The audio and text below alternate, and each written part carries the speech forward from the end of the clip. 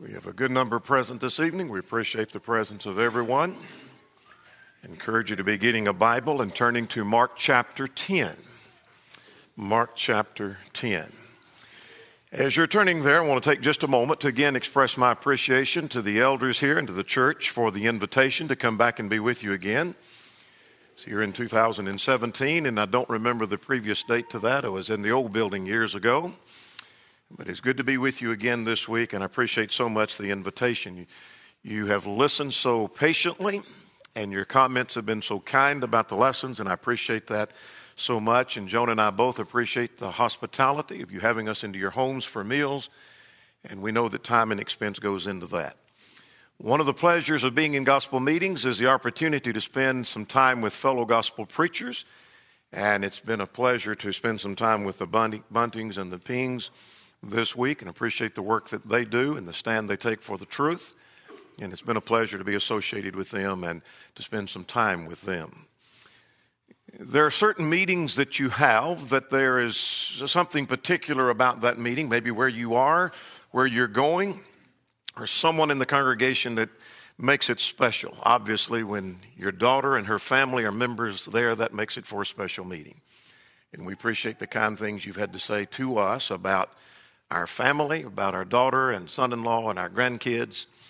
And if you noticed, I'm sitting up here with grandkids, and Joan is sitting with grandkids. We're not sitting together when we can sit with grandkids, so that's a real pleasure. We've had someone here every night this week from El Bethel, where I preach in Shelville, and I appreciate the fact they've taken time to come when they hear me all the time.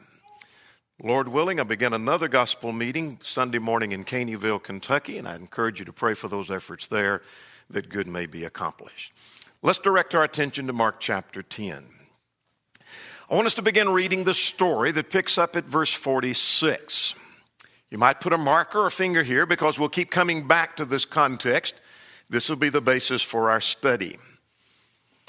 Now they came to Jericho. And as he went out of Jericho with his disciples and a great multitude, blind Bartimaeus, the son of Timaeus, sat by the road begging.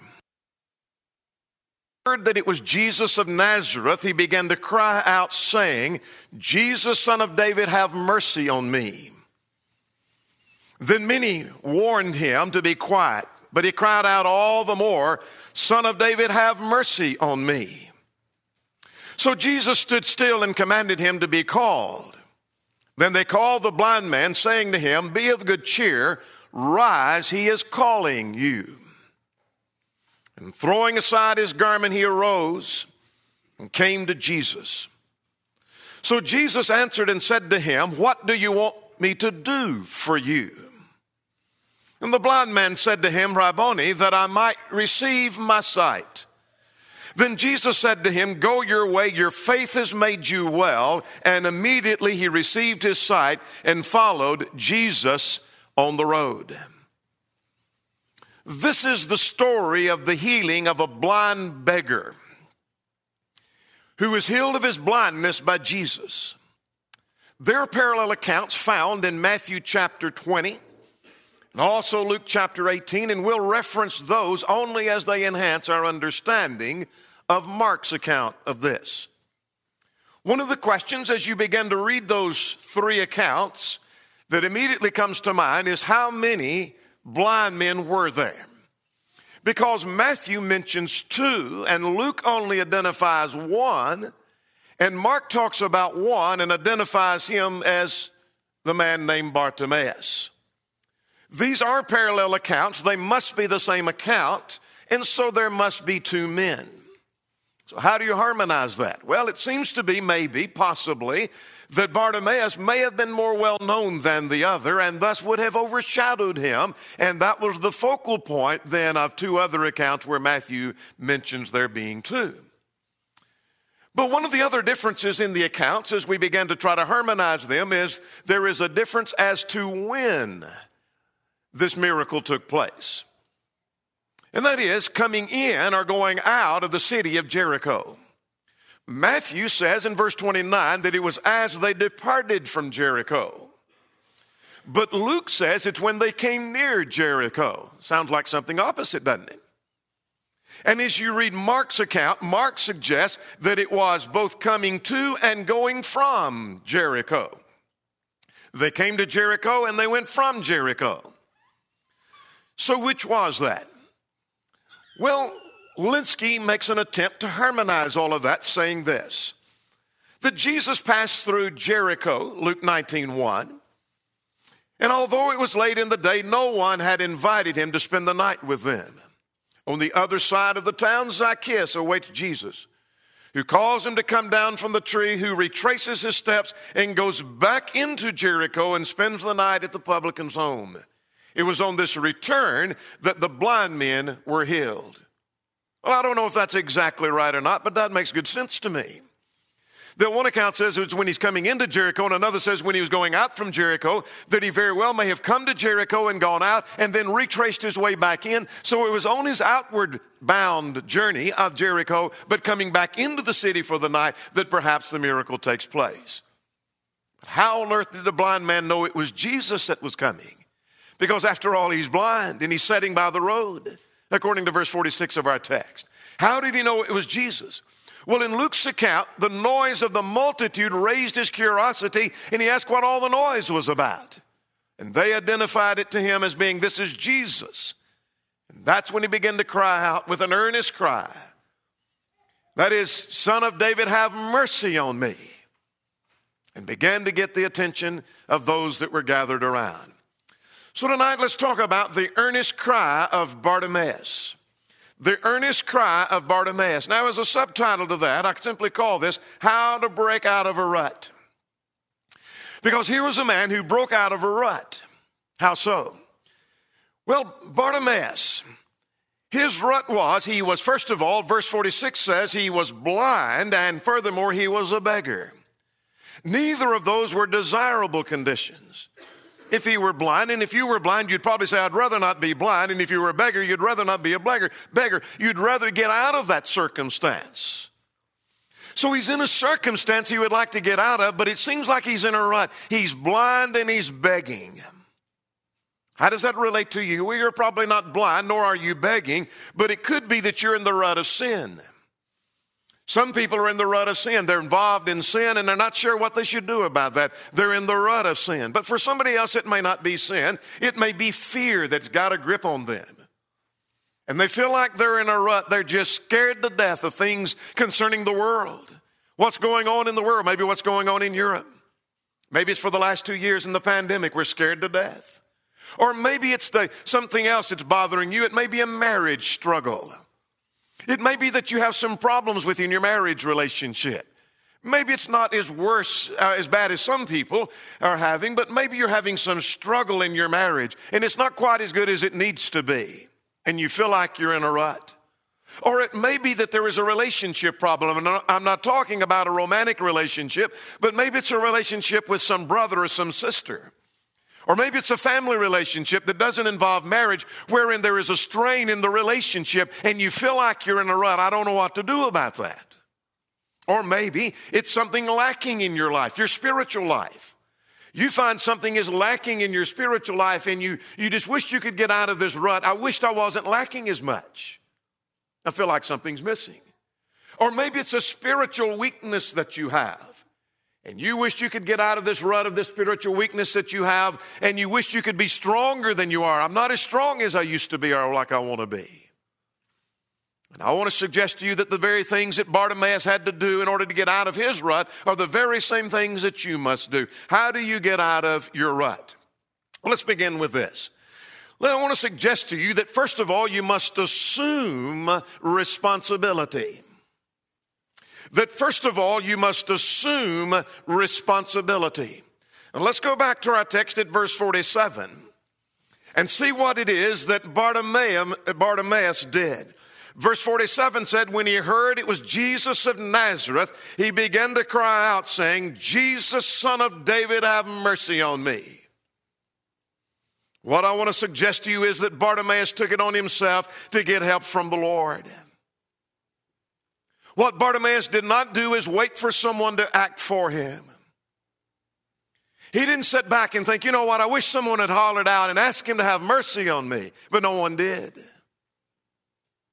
Bartimaeus took responsibility upon himself. He did not blame others for his lack of access to Jesus.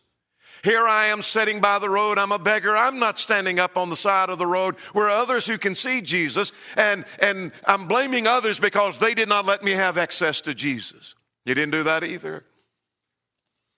I want to tell you, he didn't sit in a pool of self-pity about being blind and being poor, but he took some action himself, and he took some responsibility, and he acted within himself. He assumed responsibility. What I'm here to tell you is you need to take responsibility for your own sin and for your own mistakes. Adam and Eve were those who tried to shift the blame and didn't take responsibility. Remember when God came to Adam, that Adam's first thing was to point the finger over at Eve. It is that woman you made me. She made me to eat. And when God turns to Eve, she turns the finger and points toward the serpent. It's that serpent that beguiled me. They're shifting the blame. When someone begins to talk to you about the things you've done and how you've lived contrary to the will of God, do you immediately point your finger at others, or do you accept the responsibility? The book of Ecclesiastes, chapter 18 and verse 4, repeated again in verse 20, says, "The soul that sins, it shall die." That is, you bear responsibility for yourself.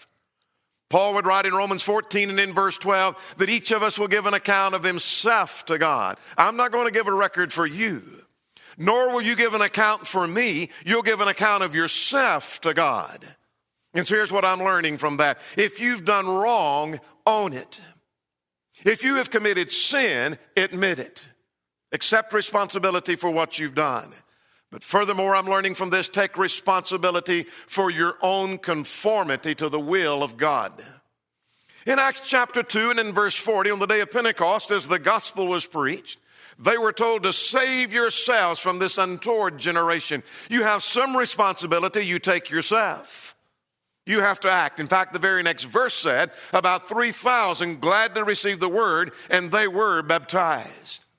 You remember the Ethiopian eunuch, the treasurer, under Candace, the queen of the Ethiopians, that he took some responsibility to act when he heard the preaching of Jesus. The text said, see, here is water. What doth hinder me to be baptized? He took some responsibility to begin to act. And what I'm here tonight to tell you is that you need to take responsibility to act rather than reason that if the situation was different, I'd be living better. You see, I can't do anything about it. I'm not going to take responsibility. It's the situation that's bad. More about that in a moment. Take some responsibility for yourself rather than wonder, what can I do about my circumstance? What can I do about this relationship problem? What can I do about this marriage problem we're having? What can I do about the fact I'm not getting along with others? What can I do about my own spiritual weakness? Take some responsibility rather than pointing to others as the cause of your failure. How do you break out of a rut? The earnest cry of Bartimaeus tells me that you assume responsibility, number one. Number two, you believe that you can change. Look at verse 51. Let's go back to our text. If you've left that, let's go back to chapter 10 of the book of Mark and look at verse 51. Verse 51 says this, Jesus answered and said to him, "What do you want me to do for you?" The answer he gave was, "Rabboni, that I may receive my sight." Even though this man was blind, he believed that with Jesus he could see. I believe I can see. His attitude wasn't, I know I'll never see again. I know I'll never have my sight. But he believed that with Jesus I'll be able to see. Rabboni, that I might see, that I might receive my sight. In contrast to that, I want to suggest to you that many today feel powerless and they think they're stuck. They're stuck in their rut. They wish they could do better, but they're victims of circumstance and they're victims of others. I'm sure these elders here and these preachers in this congregation have had the same experience that I have had. You go to talk to someone who's not living as they should and not attending faithfully as they should, and the first thing they'll do is they'll start blaming everyone else for their, I know I'm not doing what I should. I know I'm not attending as I should, but I'll tell you, I haven't been treated like I should by some of the other members. That's why. See, it's their fault.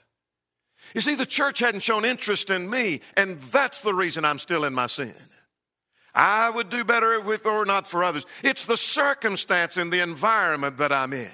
I can't change. You see, I'm stuck in this rut.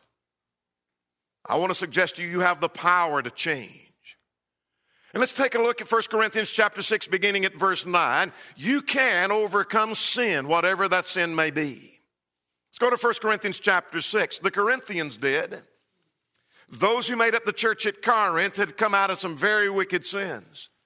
Notice beginning at verse 9, do you not know that the unrighteous shall not inherit the kingdom of God?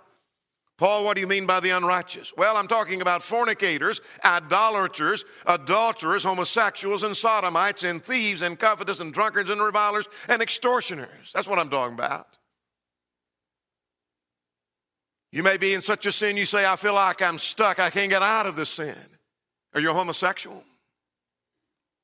Are you a thief? Are you a drunkard? Are you an idolater? Are you an adulterer? Are you a fornicator? The Corinthians overcame all of that. You can overcome your sin. You can make a drastic change. Paul did. When we're introduced to Paul, he's a man who's persecuting the church of our Lord, voicing his opinion that some should be put to death, casting them into prison. And before we get through with the story, he's a man who's preaching Jesus to be the Christ, the Son of the living God. He now believes in the resurrection of Christ. What a drastic change he made. You can change. You can overcome being raised in sin. So I'll tell you what, I'm stuck. I'm in a rut. And the reason I'm in the rut, it's the parents I had. They raised me this way. And I don't feel like I can get out of this way. I want to tell you, Abraham was raised by an idolater. He broke out of the rut, didn't he?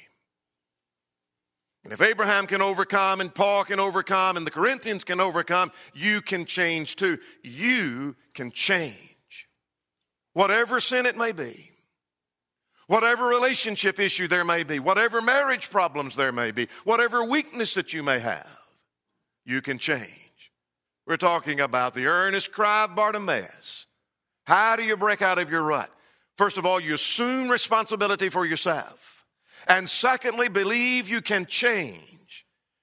Thirdly, let's go back to that same verse, verse 51. Focus on your real need.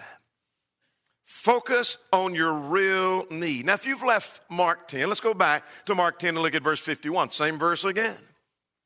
When Jesus said to him, what do you want me to do for you? And he said, Rabboni, that I might receive my sight.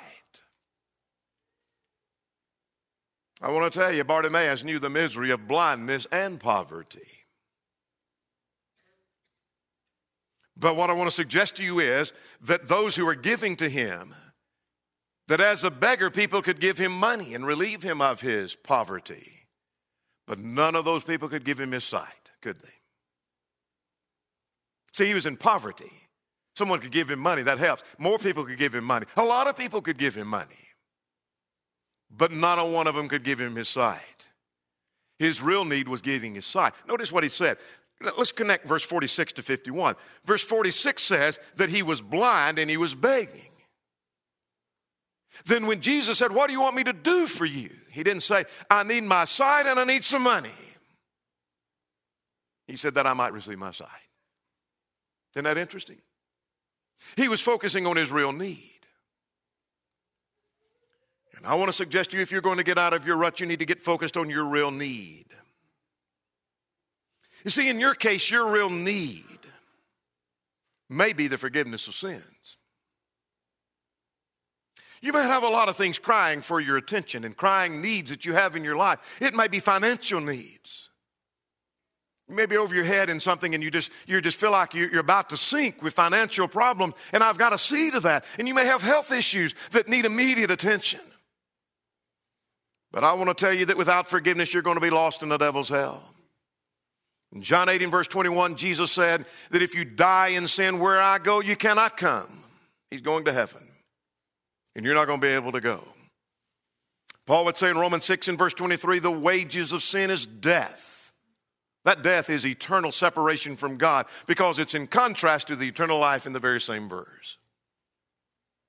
If you don't receive the forgiveness of sins, you're going to lose your soul. So your crying need may be the forgiveness of sins. And if someone asks you, what do you need? You better cry out, say, what I'm focused on right now is the forgiveness of my sins. But your need may be something else. It may be that you're already a child of God. You already are a Christian, or maybe you've already been restored.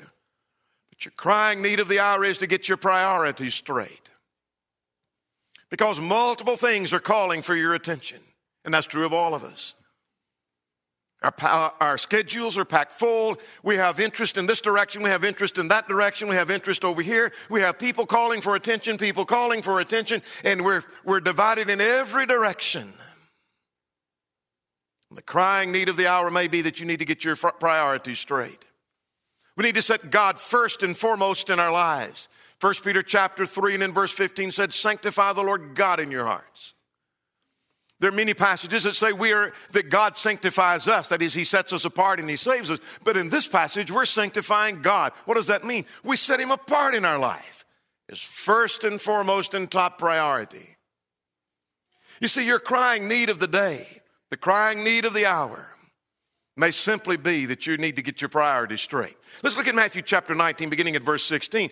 We could easily fool ourselves, like the rich young ruler, into thinking we have our priorities in line. Here was a man, according to Mark's account, come running to Jesus. Shows some eagerness to know something about spiritual matters. And his question focused on eternal life. What good thing shall I do that I might inherit eternal life? And Jesus said, keep the commandments. Well, which ones? And he enumerated the commandments. Well, I've done all of that. In other words, he thinks he has his priorities in line. Well, is anything else that I lack? And Jesus said, go sell all that you have and give to the poor, and you'll have treasure in heaven. And he went away sorrowful, for he had great possessions.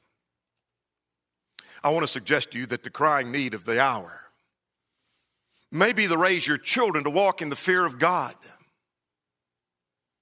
There are a lot of things, again, called for your attention. Life is pulling in all directions. Your job has you busy. Obligations and taking care of parents or taking care of other responsibilities have you pulled in all directions. But God has laid upon you the responsibility to train your child in the way of God. Fathers, do not provoke your children to wrath, but bring them up in the nurture and the admonition of the Lord. That may be the crying need of the hour, focusing on your real need. For someone else, the crying need may be to salvage their marriage. Salvage the marriage relationship. There may be other needs and demands that call for immediate attention. We've got bills to pay. We've got to go to the doctor for our health issues, whatever the case may be. But I'm telling you, if your marriage is strained, it needs all the attention you can give it. You don't need to give your marriage a divided attention, a little bit of attention, and then your focal point somewhere else. You need to give your marriage all the attention you can. Because when you entered into that marriage covenant relationship, you made a commitment to your God. Romans 7, beginning at verse 2, says, a woman which hath an husband is bound by the law to her husband so long as he lives. And that means when you entered into that marriage relationship, not only was there the man and the woman, but there was God involved. You made a commitment to your God. How do you break out of your rut? The earnest cry of Bartimaeus reminds us that what we need to do is assume responsibility, number one. And number two, we believe we can change. And thirdly, we focus on our real need. And fourth, let's look at verse 48. You stop worrying about what others say. Look at verse 48 of our text. Go back to Mark 10 if you've left there, and go back and look at verse 48. Verse 48, let's get verse 47 with that. Verse 47 is where he was crying out, Jesus, Son of David, have mercy on me. And then many warned him to be quiet. But he cried out all the more, Son of David, have mercy on me. You see, the blind beggar was told to quieten down. He cried out to the Lord, and then he was warned, you need to be quiet. But he ignored them. He was focused on his real need. He wants to receive his sight. In fact, he cried out even more. Go again to verse 48. He cried all the more, Jesus, Son of David, have mercy on me. Don't tell me to be quiet. I want to see Jesus. And I want him to have mercy on me. I don't care what you say. I'm going to cry out to Jesus. He didn't worry about what others had to say. And I want to tell you that if he had listened to those around, he would never have been healed. When they say quieten down, if he had quietened down and set off to the side and continued to beg and continued in his blindness, he would have never been healed. And there may be others in your life that tells you to be quiet. Well, that may not be exactly what they say, but they may give you the wrong advice. That was the wrong advice here. Telling a man crying out for mercy, you need to be quiet, was the wrong advice. Someone may come along and tell you that you're fine just as you are. You're not in sin. What you're doing is not sin at all. I know there's people that preach against that and they take passages and show it, but what you're doing really isn't sin. Where I grew up, didn't think it was a sin, so it's okay to do that. And someone else may tell you, well, even if it is a sin, what's the big deal? And others may tell you, well, yes, it's a sin, but you see, God's grace just automatically removes that. That's part of being in the kingdom of God. You're going to sin and grace is just going to wash it away. And you're going to sin again and grace will just automatically wash it away. Don't worry about your sin. You don't have a right to get out of. They may be giving you the wrong advice. It may be that you'll be ridiculed for being so conscientious. You're one of those Bible thumpers that think you have to follow exactly the letter of the law. And they ridicule and they make fun of you for being so conscientious. Or they may tell you you're too strict with your children. When you have rules for your children, and you discipline your children, and you tell them things they can't do, some other members of the church may come and tell you, you know what, you're being too strict with your children. We saw that when our children were young. We saw it when our children were babies. We saw those who were being ridiculed, not that we were being ridiculed, but we saw those who had teenagers who were being ridiculed. The ones ridiculing those children turned out to the world. Some of them anyway, most of them. Good many of them. While those who were being ridiculed turned out faithful. That told me something. Told me a lot. They may tell you you're too strict. They may tell you that you ought to leave your mate. You're having marriage problems? Don't try to fix that. Just leave them. They may tell you dysfunctional families are normal. Everybody's like this. They may tell you that your faith should not get in the way of your job. They may tell you your faith should not get in the way of school, and faith should not get in the way of your fears. That your fears drive you instead of your faith. They may tell you you don't need to attend all of the time. You want to get out of your rut? You do like the earnest cry of Bartimaeus, and you stop worrying about what others have to say. And you ignore them, and you do what you know you need to do, and you focus on your real need. How do you break out of your rut? Let's go to verse 46. You stop waiting for the ideal circumstance. You stop waiting for the ideal circumstance. Let's go back to the beginning of our story at verse 46. And the text says, they came to Jericho, and as he went out of Jericho with his disciples, a great multitude, blind Bartimaeus, son of Timaeus, sat by the road begging. I want you to notice three things here in verse 46. Bartimaeus was anywhere but in an ideal circumstance. First of all, I want you to notice he was blind. That's not ideal. Because he couldn't see who is coming or where he was. He had to ask, what's all the noise about the multitude? What's all the noise I hear? Well, that's Jesus, son of David, coming. He had to ask about that. That's not an ideal circumstance. He was a beggar.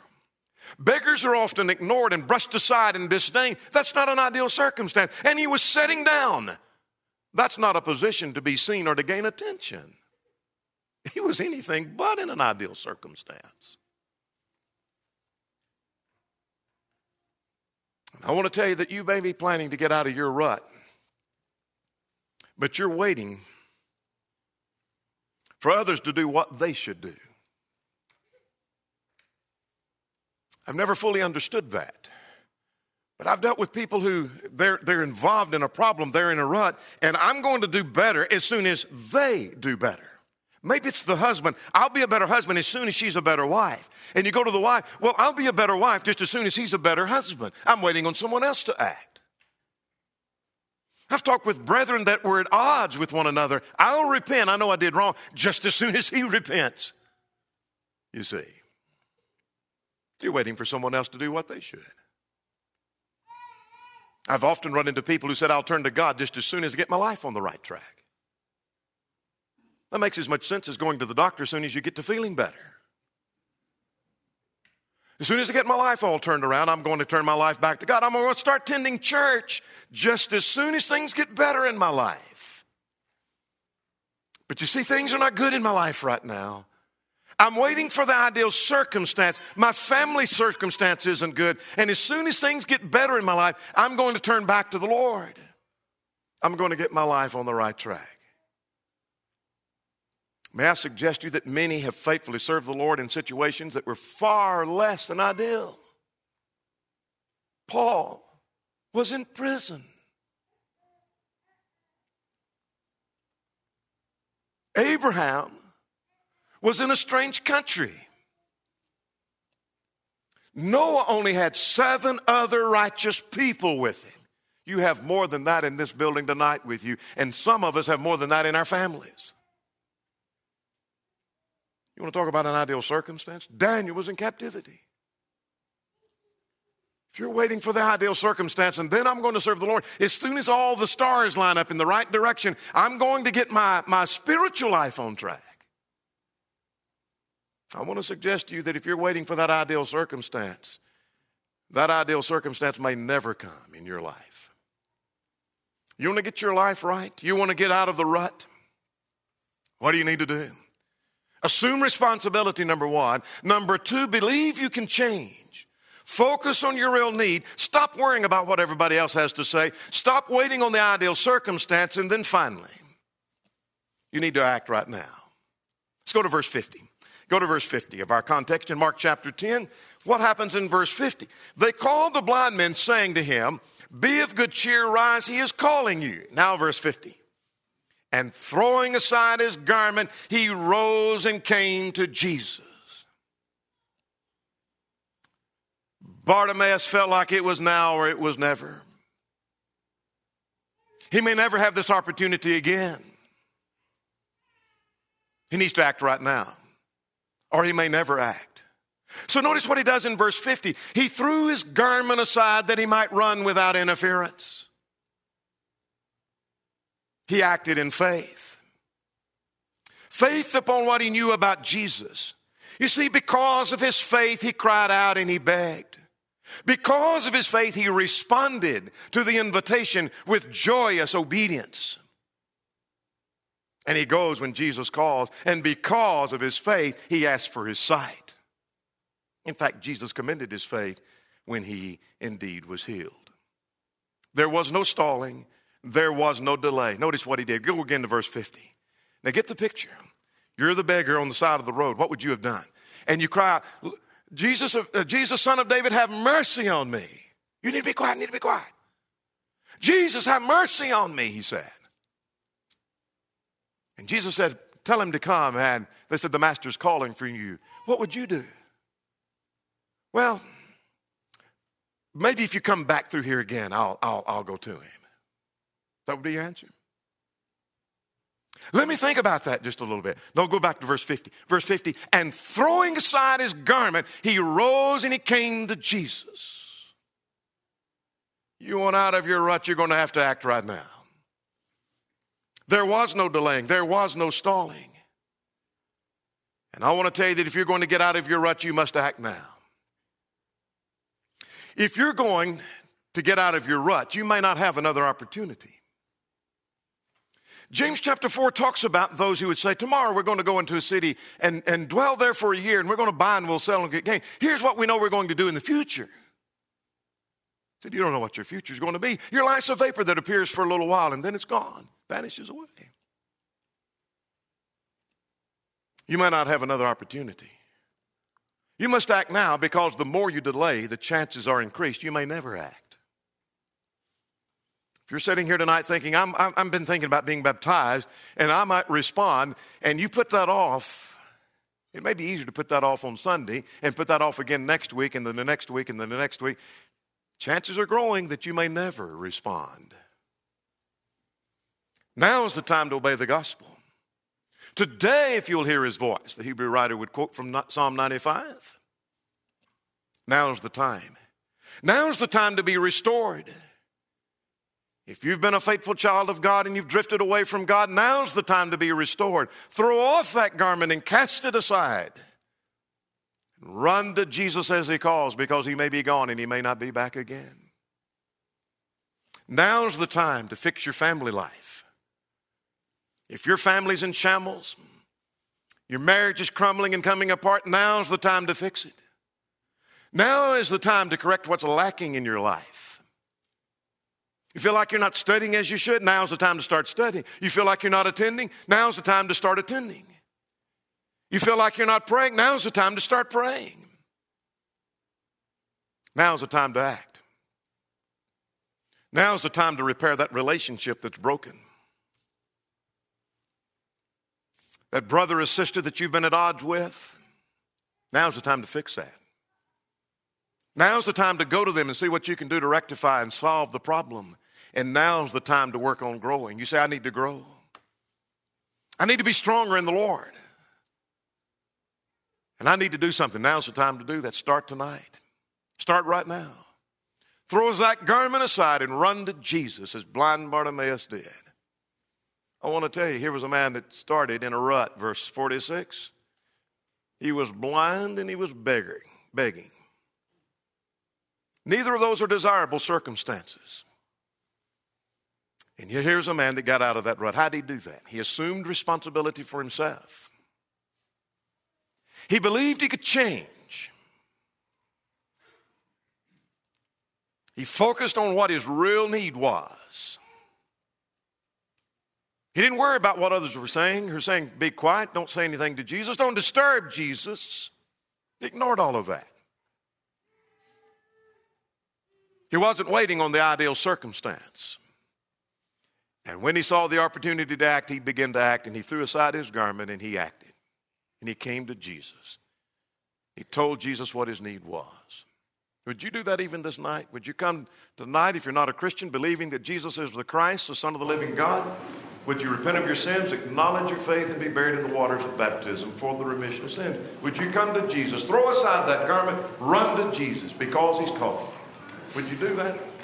Maybe there's an erring child of God who needs to make correction. If you're subject in any way, would you come while the gather stand and sing?